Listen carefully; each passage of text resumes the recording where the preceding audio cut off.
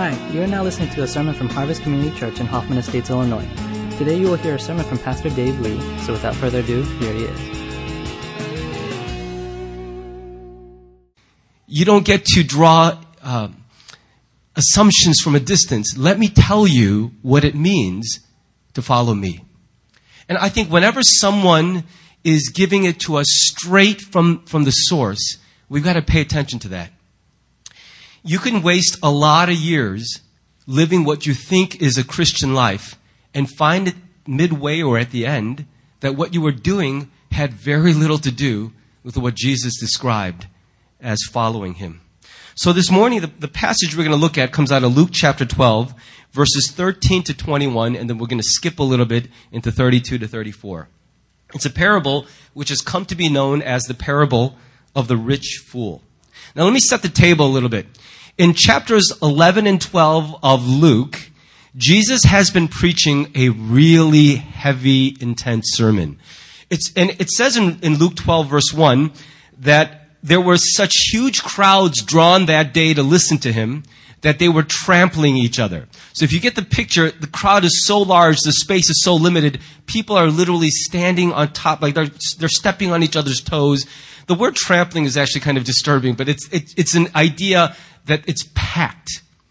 And yet, if you read the sermon Jesus has been preaching, it is so heavy and so intense, you can imagine that as he wraps up, there's this very heavy silence hanging over the whole crowd because people are, it's one of those sermons where you're not laughing at the jokes, you're just kind of going, whoa.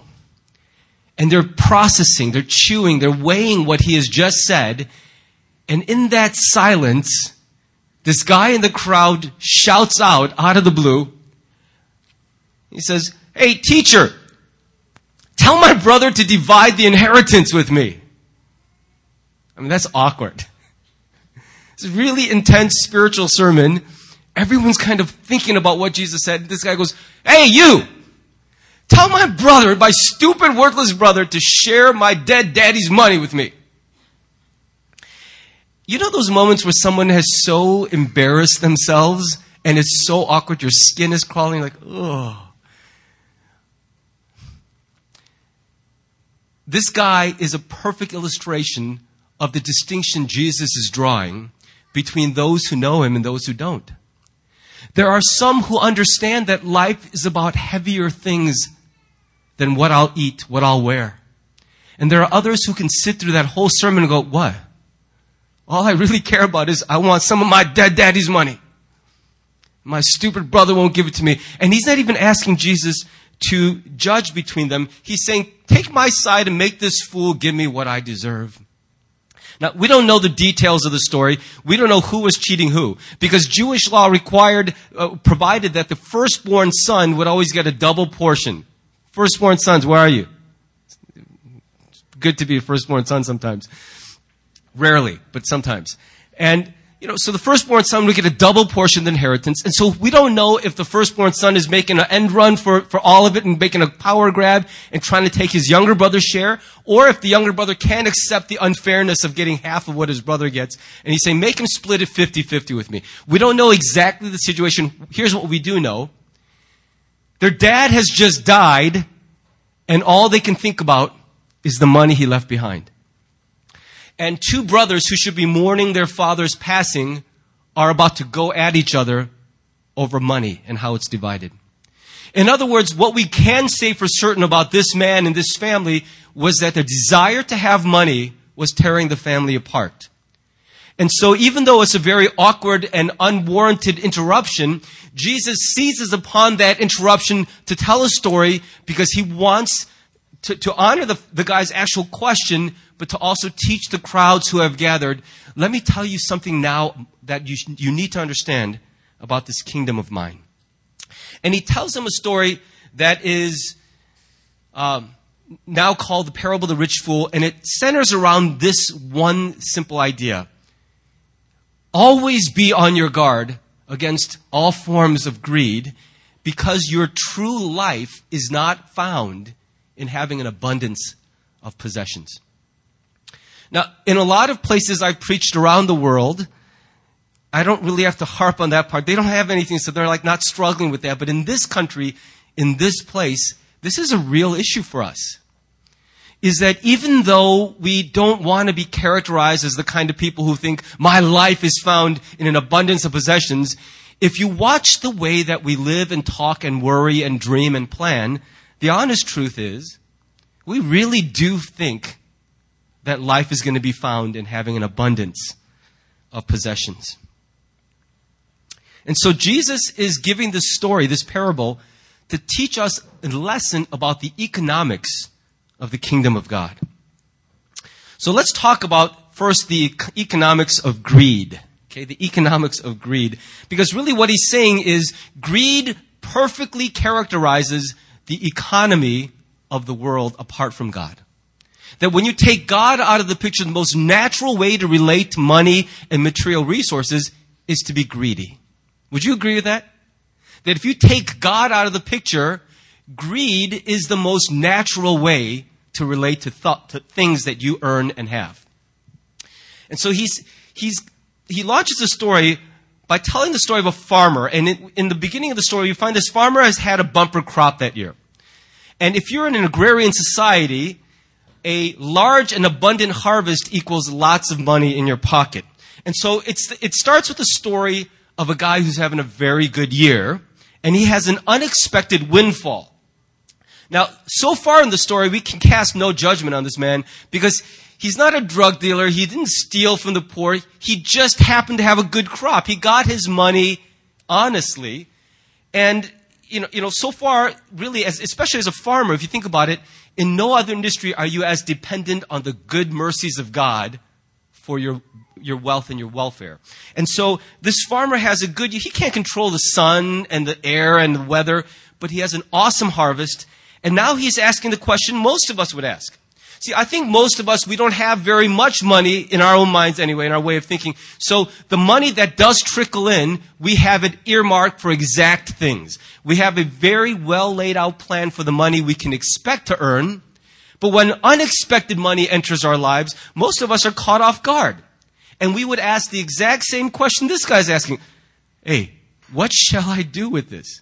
Have you ever gotten a larger than expected tax refund and you say to yourself, dude, I wasn't counting on that. I mean, the first year that we did our taxes a little differently, and I was a full-time pastor, and I got the housing allowance, and I got a refund, and I almost choked on the amount of my refund. I realized I may be withholding too much, but what are we going to do with this?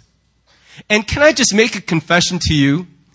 Even though I'm a man of the cloth, I wasn't first thinking about all the people I was going to help. I'm thinking, oh, dude, I can finally get my barbecue grill and we can go on vacation. me. And that's exactly what was rolling through my head. I don't say that with pride. I'm being honest with you. When I had some unexpected money come my way, I asked the same question this guy's asking. What are we going to do with it? And it's in how we answer that question that something very important about the state of our hearts is revealed. And so I want to just spell out a few observations about the economics of greed, or the way that money works in a world apart from God. The first observation is that greed does not acknowledge God. Let me unpack that a little bit. The first thing you'll notice as the story continues is, here's what it says. He thought to himself, what shall I do? I have no place to store my crops. Then he said, by the way, I'm exaggerating for effect. Then he said, this is what I'll do. I will tear down my barns and build bigger ones, and there I will store my surplus grain. And I'll say to myself, you have plenty of grain laid up for many years. Take life easy. Eat, drink, and be merry. This guy does a lot of talking to himself. Okay? And what you'll notice is in these 3 short verses, there are 10 occurrences of the first person pronoun. And the idea you get is in all of this deliberation about what to do with this unexpected wealth that has come his way, there is the sense that he thinks of this money as belonging entirely to himself, and that he's only responsible for himself and to himself for what he does with it. Now that's not, in this church setting, we're like, ooh, that's yucky. Why is it? But let's be honest. Out there, when you leave this building and you're out there in the real world, that's how all of us feel about our money. It's my money. I mean, I went to work every day. I punched the clock. I earned it. I studied. This is my money, isn't it? So what is wrong with thinking about what I will do with my money? Well, on one level, really there isn't anything wrong with that. That's very logical. But it's only logical if you look at life as though God doesn't exist. God is this very inconvenient and very large presence in the life of a Christian. And if you are a follower of Christ, you cannot think about any subject in life as though God were not in the picture.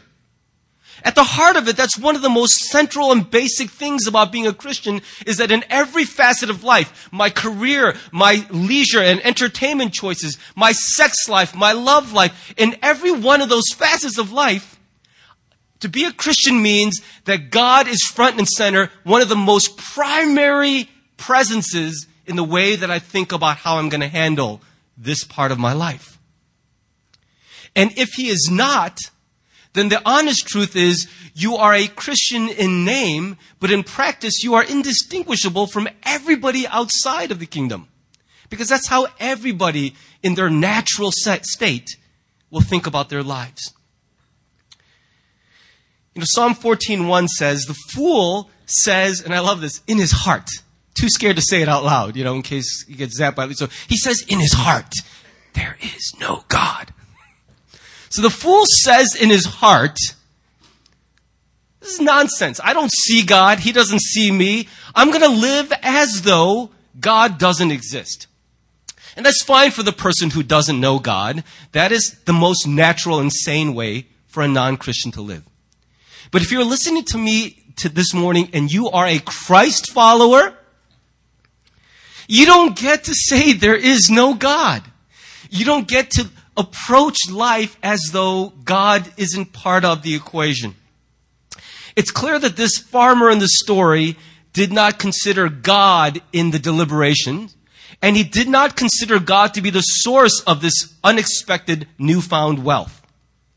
Now, before we condemn him for his unacknowledgement of God, let's explore our own hearts for a moment, and I will include myself in that exploration. How do you handle each paycheck? When you get that check, and probably most of us don't even get a check anymore, even a traditional old-fashioned organization like the church, we do electronic wire transfers right into my account. One day my smartphone bings and then, oh, look, I have money this month. And so that's how it works. And when I get that money, what is your thought process? See, I think most people will just go, oh, look, my hard-earned cash. I know exactly where that's going. And to some degree, I think that's normal. But I want to give you a different picture of how we ought to greet each paycheck that we have. I think it's a good idea to pause and just thank God that we have the ability to meet our needs. Because I've traveled enough now to have seen and met and held hands with people for whom that really just isn't such an easy assumption to make. And when you've been with somebody who honestly cannot speak to where their next meal is coming from, you begin to understand how much we really take for granted.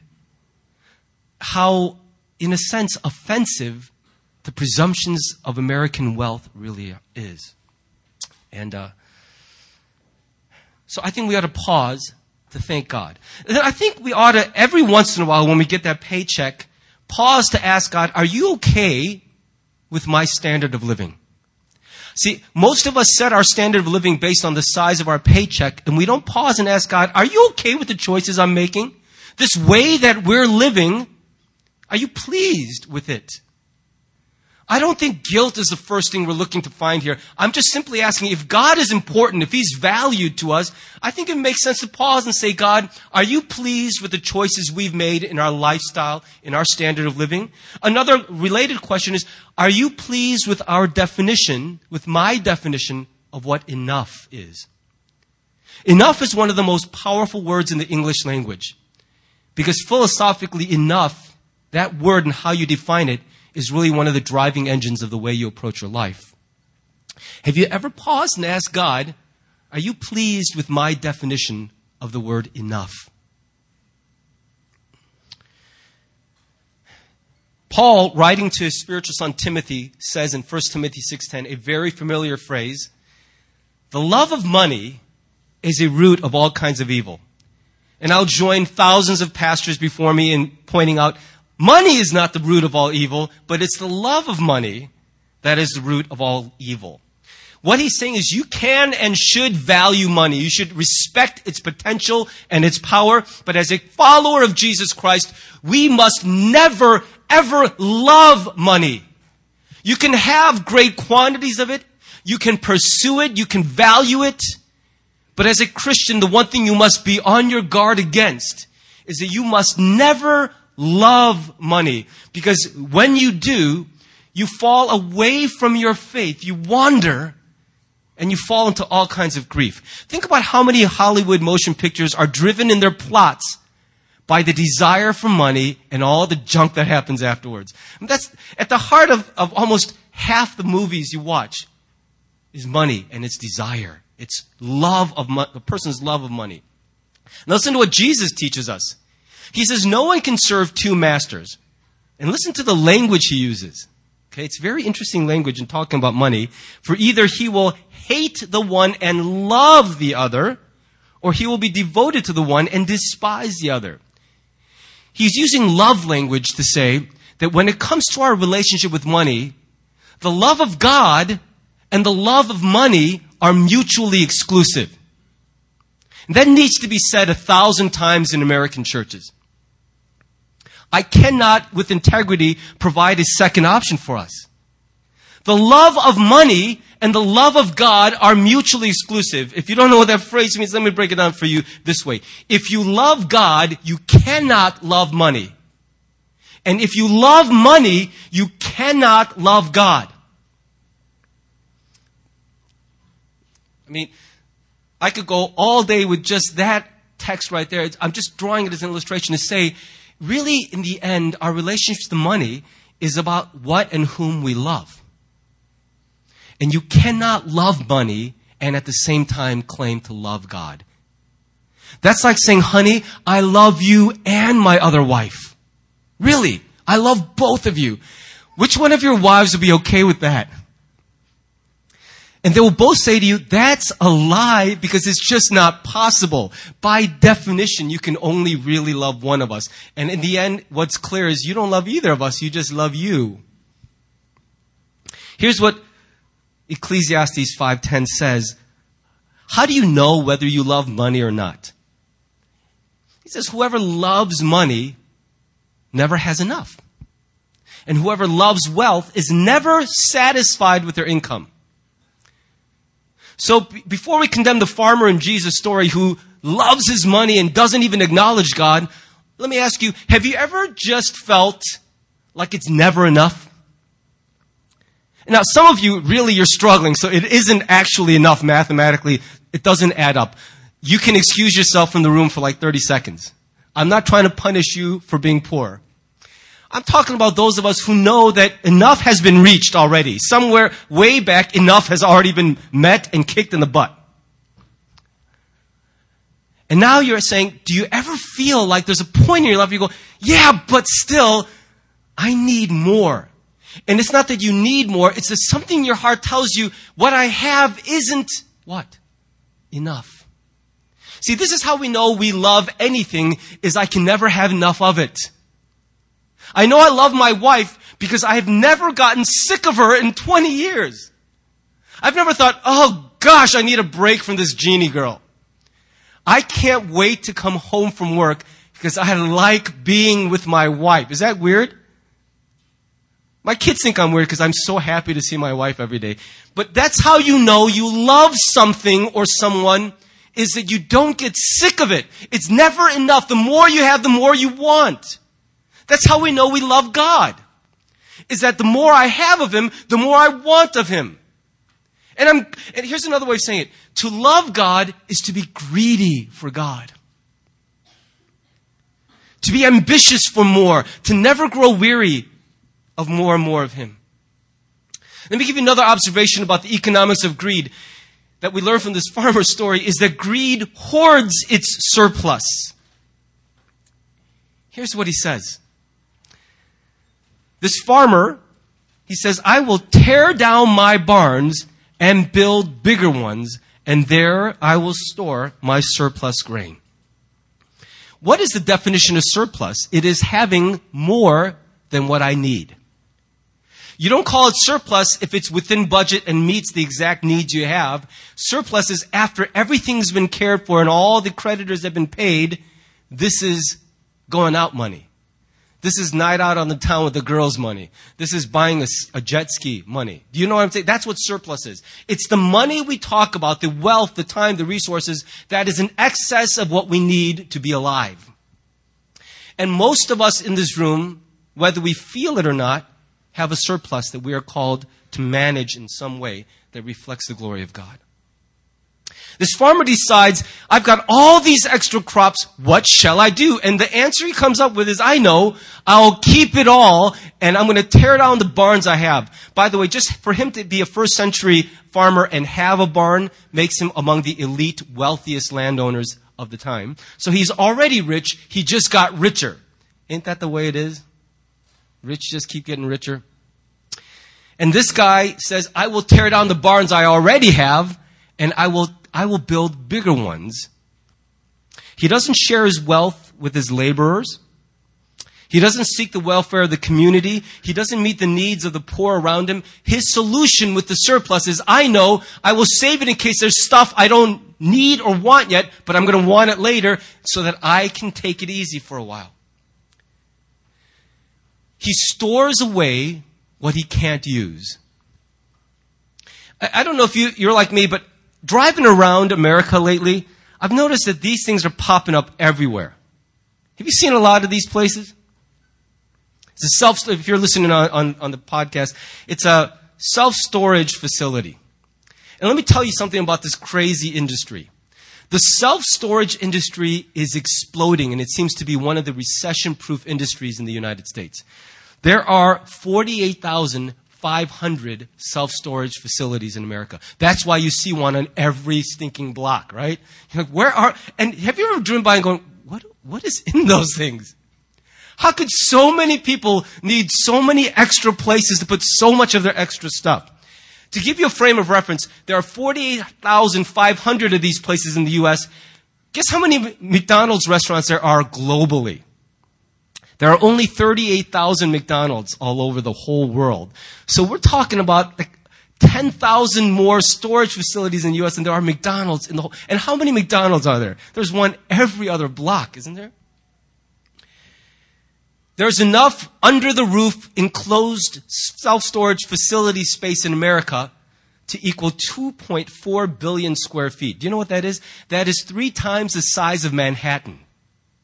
And this is a $24 billion a year industry. And it's estimated that 1 out of every 10 American households uses a storage facility to store their excess stuff. One industry blogger that I read about this past week, in trying to explain why there's such huge growth in this industry in the last 10 years, here's what he wrote. People keep acquiring possessions. They keep buying more and more things without getting rid of some of their other possessions. Their basement, garages, and attics are stuffed to overflowing, and people find that they still need more space. That need translates into renting a storage unit. We Americans are doing exactly what this farmer did. We have so much stuff, we don't know what to do with it, and so we pay money to rent other space and put all our stuff into them. And when you do that, and this is the thing I always think about when I'm driving past these places, when you pay money to store this stuff away, it's not just stored away, it's actually out of commission. It's out of circulation. It's useless to you and to everybody else. Here's another way of saying it. Storage is prison for material resources. Storage is jail for stuff that could be useful. How much stuff do we have that is of no earthly use to anyone? Have you ever walked around your basement and go, oh, we have one of those? And you realize the whole time you've owned it and not even realize it, it has been sitting physically in your home and has been of no earthly use to anyone on earth. And we love that feeling. Yeah, boy, I got a tennis racket stringer. I never use it, but I got one. Do you have one? And we don't understand as Americans how deeply offensive that kind of excess really is. Now, if it was just this world we live in a bubble, maybe that would be no problem, but that's not the world we live in. And that's why this last observation about greed really is so disturbing, so indicting, is that greed seeks only its own welfare. This farmer says, I'll say to myself, you have plenty of grain laid up for many years. Not everyone can say that in my town, but I can say it for myself. I've got plenty. So here's my solution. Why don't I just live off of that? Take it easy. Eat, drink, and be merry. Now, don't get me wrong. Nobody enjoys a good time more than me. Right? You guys ever hang out with me, you'll understand. I don't have anything against eating and drinking and being merry and enjoying a little rest and relaxation. But the reason that this is problematic is because he has more than he could possibly use, and the motivation for storing it away is because he believes that out of the security that his excess affords him, he is now free to pursue a life of self-centered leisure and ease. Ambition of greed is to have more and do less. This is the ultimate win in the United States of America, is to get money that works for you so that, in fact, dude, I have a company and we make this junk and I get a check every month. I don't even have to show up anymore. My staff does everything. And everyone goes, dude, how did you do that? Because I want to do that. The ultimate win in America is to get lots of money and do almost no work. And everyone goes, that is the secret of life. That's what we're after. What we don't realize is, and let me just make an aside here because I don't know when I'm going to get to talk about this subject again. This really is an indictment against the American concept of retirement, isn't it? Because think about what the entirety of our careers are leading towards is if I work really hard and save enough stuff, one day when I reach a certain age, I can stop working at all and just relax. Golf, play bingo, hang out with my friends, eat good food, and get a senior's discount, and basically retirement in America, the Western concept of retirement is death's waiting room. It's to suddenly forfeit any sense of being, a reason for being on earth and just enjoy myself. And what you don't realize is most people in retirement hate it. They say, why did I retire? I don't feel like anyone. I used to have a reason for living. I used to get up in the morning, but all of a sudden, I'm on an unending permanent summer vacation, and I don't even feel like waking up, because if I wake up early or late, who cares? See, work is not a punishment. It's not a necessary evil. It is one of the greatest gifts and dignities God has bestowed upon human beings. That we can be like Him and have a reason to live. And if the goal of your entire working career is to one day stop doing anything and just take it easy, that is exactly against the way that God has made us. Now, I will admit, and I'm getting close to that place where I'm feeling my age and I need to slow down a little bit. I can't act like I'm 20 anymore. When I play sports, I still think I'm 20 and I pay a high price for that foolishness. When you get older, you do have to slow down. And you probably can't contribute your wealth and your strength as much as when you were young. But that doesn't mean we just stop altogether and only think about ourselves. Selfishness is never a good thing. That phrase, eat, drink, and be merry, appears several times in Scripture, and it is never a positive phrase. It is always condemned as typifying everything that is ugly about a humanity apart from God. To take life easy, to eat, drink, and be merry as a goal of life is so much less than what God has set aside for us. So in your later years, don't set a goal of retiring. Set a goal of changing what you contribute to the world. When you're older, what you do have more of than when you were younger is experience and wisdom. And God knows that the younger generation in this country needs more of that from us. So when you can't give your strength and you can't give your wealth, give away your wisdom and experience. But don't set a goal of taking care of myself and doing no work. That never, ever pleases God. And so we see that this farmer is held up as, and he's called a rich fool. Not every rich person is a fool, but many are, because wealth corrupts the heart. It clouds judgment. And the reason this rich man is called a fool is because he labored under the economics of greed. He didn't acknowledge God. He hoarded everything he didn't need for today, withheld it from himself and his fellow man, and he thought only of what he needs, had no regard for what others need. So let me just end this message by making a couple quick points about a better economy, what Jesus is really trying to say. This is how we all relate to money. But here's a better way. And the first thing I want to just say is invest your wealth while you can. Look what he says in the story. God says to this farmer, "You fool! You're going to store up all this. You got big plans to build bigger barns, but this very night your life will be demanded from you. Then who will get what you have prepared for yourself?" The irony of hoarding our wealth is that it's not just withheld from others, it's withheld from us. Nobody's using it. And the man who dies with hoarded wealth is a fool, because money that's hidden away is of no good to anyone. It's useless, dead money. It's riches that have no value because it's hidden away in a barn and no one can benefit from it. Now you have to be very clear on this. God did not kill this farmer as a punishment for his greed. So if you're rich and you're greedy, don't be like looking for death. Don't be expecting death sentence. It's not the point. God's not punishing him so much as he's making a point. That wealth often leads to an arrogant presumption of a long future. We make big plans for ourselves, believing that our wealth insulates us from everything. But Jesus later in this passage says, you cannot by worrying add even a single hour to your life. You will live exactly as long as God wants you to live and not a second more, not a second less.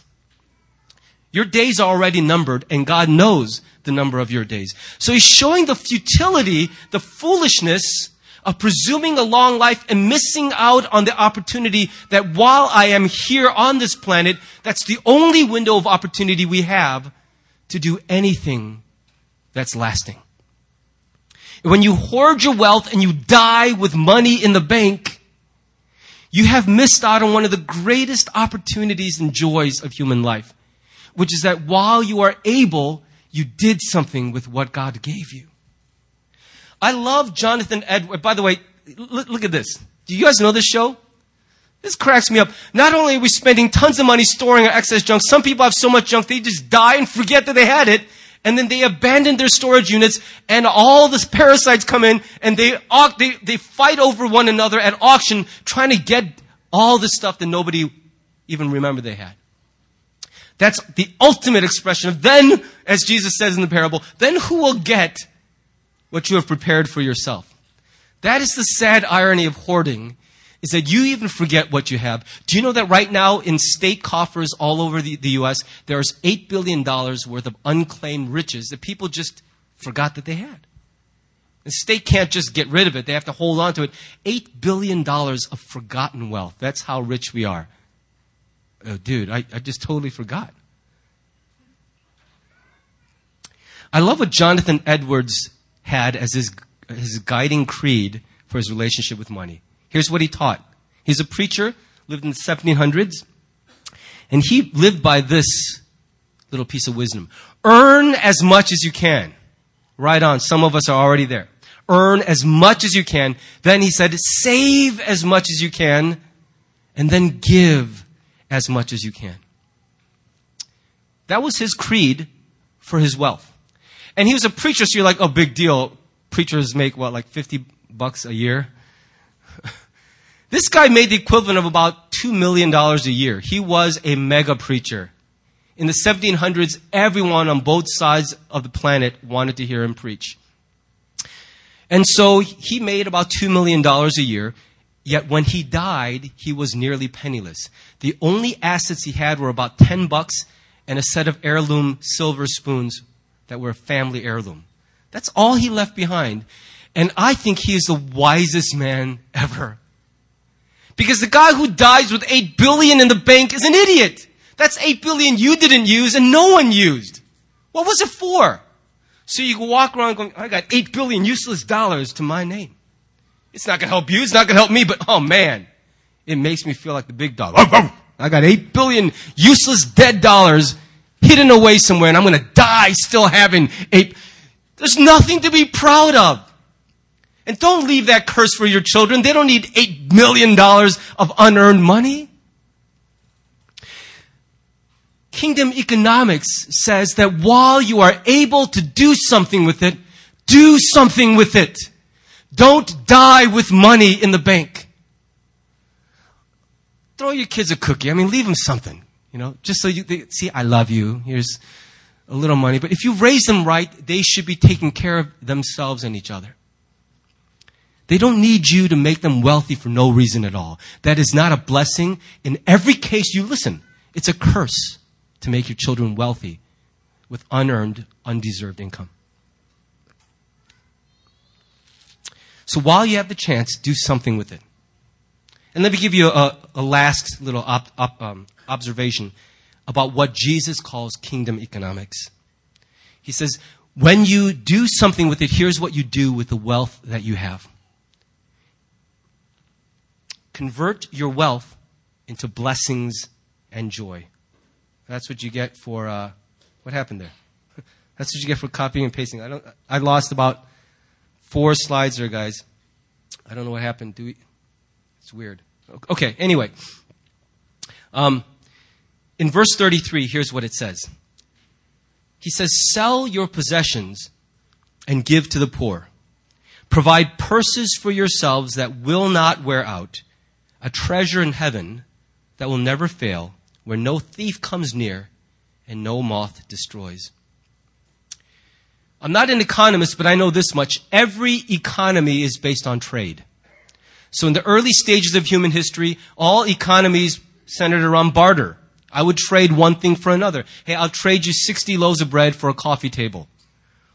Or maybe a service. I'll trade you 5 nights of babysitting for a deep tissue massage. What do you say? And people would try to figure out what's worth what. And everything in an economy is based on a fair trade, an exchange of one thing into another. So in fact, economics is the study of conversion. How do I convert one thing into something else? Well, that's what money is. Money is nothing more than a symbolic unit of conversion. This paper, and like I've been saying to you lately, I read a lot of post-apocalyptic fiction. And in a post-apocalyptic world, the only value this has is for this or to burn and keep you warm.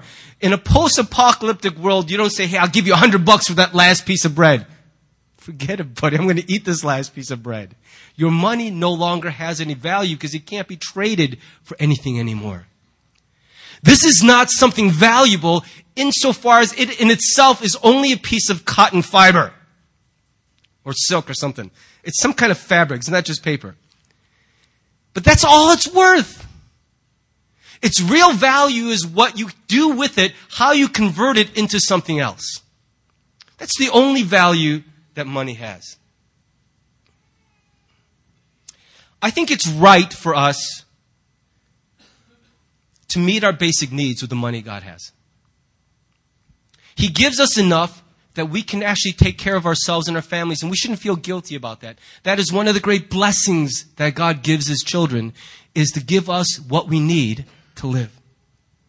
I also think it's wonderful that He gives us enough that many of us can go on vacation. We can go out to a nice restaurant, enjoy a good meal. We can buy some nice gifts for one another on holidays. I don't have any problem with that. I don't think God has any problem with that. But I think where the problem starts is when we have far more than we need or even legitimately want. And what we do with all the excess is just store it away. And when we do that, that is not a morally neutral decision. Not if you believe in God. See, if you write God out of the picture and there is no God, then there's nothing wrong. This is a non-starter. It's a stupid story. And your point is, Jesus, what? Some guy made some money. He used it. Wow. What a story. See, if you write God out of the picture, this is the stupidest story ever told. But with God in the picture, it is not a morally neutral decision to hoard your wealth. Because what Ephesians 3:15 teaches us is that every person, every family on earth derives its name from God the Father, meaning God loves all his children. He doesn't love some more than others. He loves all humanity. His concern is for everyone. Let me break it down for you this way. Not all of us in this room are parents, but if you are a parent, imagine the heartache you'd feel if as your children grow older, one of them is extremely wealthy and the other is extremely poor. And the wealthy one goes, sucks to be you. Here's for all the times you didn't let me use your hair curler or give me extra candy on Halloween. This is my revenge. And imagine the heartache you'd feel if one of your children saw this sibling in need and said, well, sucks to be you. It's not my problem. And he had more than he needed, and he hoarded what he had. I don't think I could look at that situation and go, well, what am I going to do? It's his money. It's not his problem. He's not his brother's keeper. Only the problem is we are our brother's keeper. That's in fact exactly what it means to be a brother. See, the thing about family is that we help each other, not because we like each other, but because that is what family does. It's a matter of obligation and duty. It's a way of identifying, I belong to you. I didn't just pick you, I belong to you. And the reason I belong to my brother is because we share the same father. That's the only reason he's my brother. I happen to like him. He's one of my best friends. But some of you have a brother or sister you really don't care much for. But the reason they're your brother or sister is because you share the same father.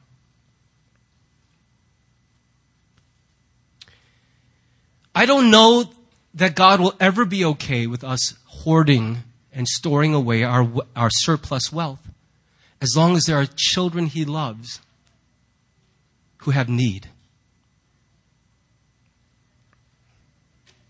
I've said 1,000 times something like this. I am dying of hunger. Have you ever said that? It's never true. I am never dying of anything, okay? I'm never hungry enough that I'm dying. I'm just saying, first world problems, I haven't eaten like 4 hours. I feel a discomfort in my stomach. I'm dying. I am certainly not dying. But there are people who are dying. There are people for whom just a little bit of our surplus will make an eternal difference. And if we acknowledge God our Father, we are now bound to him in what we do with our surplus wealth. I had a really great picture in the slide deck of, I got to also visit my compassion kid, 4-year-old boy named Franz. And you know, some people, I've had cynical friends look at those kinds of pictures and go, there you go again, you Christians, just celebrating your good causes. And, you know, these kids are paraded around taking pictures with you. Thanks for the $38. And don't you feel better about yourself? And if you're a cynic from the outside and you don't participate in converting your wealth into blessing, that's exactly what it must look like. There they go, congratulating themselves, patting themselves on the back, doing a nice little gesture and saying, look, here's our poor kid that we saved. But you go and meet that kid and you realize that it's not what it is at all. That when they call you Godfather, when they tell you that you're like a parent to them, they're not just saying it. You have literally made all the difference. I got to visit his home. I met his mother and his grandmother. David, Kim, and I both went, and the cost of that visit was a horrible parasite that plagued us for 2 weeks. It was one of the worst sicknesses that I've endured. He lives in it every day. And I got to see what his life would have looked like if my measly coffee money, my $38 a month, had not gone. And this wasn't about me feeling good about myself. It was about me seeing, in one of those rare instances, the true power of money. Is that in my pocket, $38 would be about 4 Frappuccinos or 5-shot iced coffees at Starbucks. But I saw joy, real joy, hope in one little family's life. And it was real joy. It's not like, oh, thank you for giving us money. We're going to act like we're happy so you keep giving. It was real. And I don't know how to convince anyone. Unless you're there, you do it, you experience it, you won't know. But one of the greatest gifts of life is that once my needs are met, I can convert the money I don't need into life change, joy, blessing for someone else. And when you taste that, it will never be enough.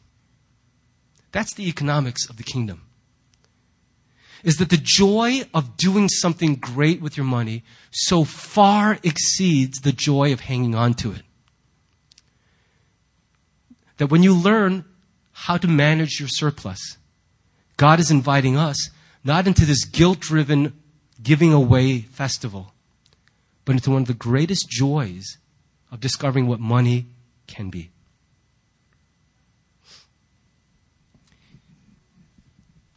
I'll just wrap up this way. In politics and in police investigations, there's a common saying, follow the money. Because so much of human life revolves around the pursuit of money. And that's interesting because Jesus also says something like that. At the end of this passage, he says, for where your treasure is, there your heart will be also. It is so important we get this right, this relationship we have with money. Because what Jesus is saying is, if you really want to know where your heart is, follow the money. It is one of the most clear and objective indicators of my spiritual state. Where your money goes shows you where your heart has gone. And where your money goes is where your heart also will follow. So when God asks you, when you ask yourself, where is my heart? Don't answer with spiritual platitudes and religious language. Pause and go, well, where's my money going? That's a good starting place. Because where my money goes is where my heart is going. And my money shows me whether I am seeking my kingdom or his kingdom. My money reveals to me what I love, what I value, and how long I think I'm going to be around on this place. So what is our money saying about us today? It's Thanksgiving. My aim is not to guilt us into choking down chicken while we go, how much did this chicken cost? And, it's not the goal. It's to say that on a day like this, when we're normally having this festival of, gosh, it's awesome to be in our lives. We have so much. Just to pause and go, and then what? We have so much. Why? That's such a critical question to ask. We have so much. Why? And you don't have to look very far. There are people all over this congregation who have answered that question for the glory of God.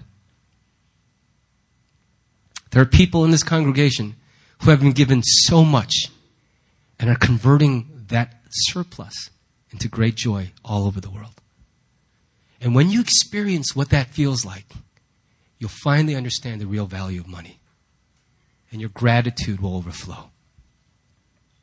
I want to give you that invitation, and I want to ask us to just pause in a word of prayer, and then we'll go into lunch and just hang out together for a little while.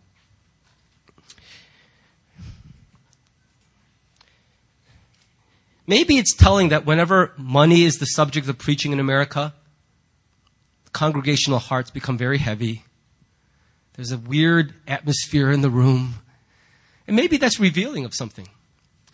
It's important, as some of the wealthiest people on the planet, that we get this right, this relationship we have with money. Because if we don't get it right, it will completely control who we become and how we live. And the way we use money is not just an indicator of where our hearts are, it controls where our hearts go. It can lead people to wander away from their faith. So where is your relationship this morning with money? By the way, if your relationship with money is that you don't have very much right now, it's a cause of great stress. The part I skipped, we will preach on another day. It's about don't worry because God knows who you are. And you're more valuable to Him than the birds and the flowers. And He will take care of you. If that's where your heart is, that's what you need to hear. Is that your God knows your name. He will take care of you. But if you're in that other place and you know you have more than you need, then what you do with the rest is an act of worship or the love of self. Let me just give us a minute. I'm going to invite the praise team to come up so they can lead us in one last song. But as they're making their way up, I'm just going to give us a couple minutes to reflect on that question. What does my relationship with money tell me about my heart and my relationship with God? And then after you reflect on it for a minute or so, see if God is saying anything to you, and then we'll sing.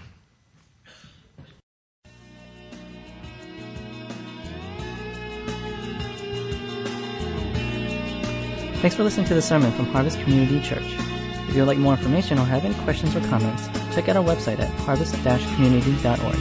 Thanks for listening.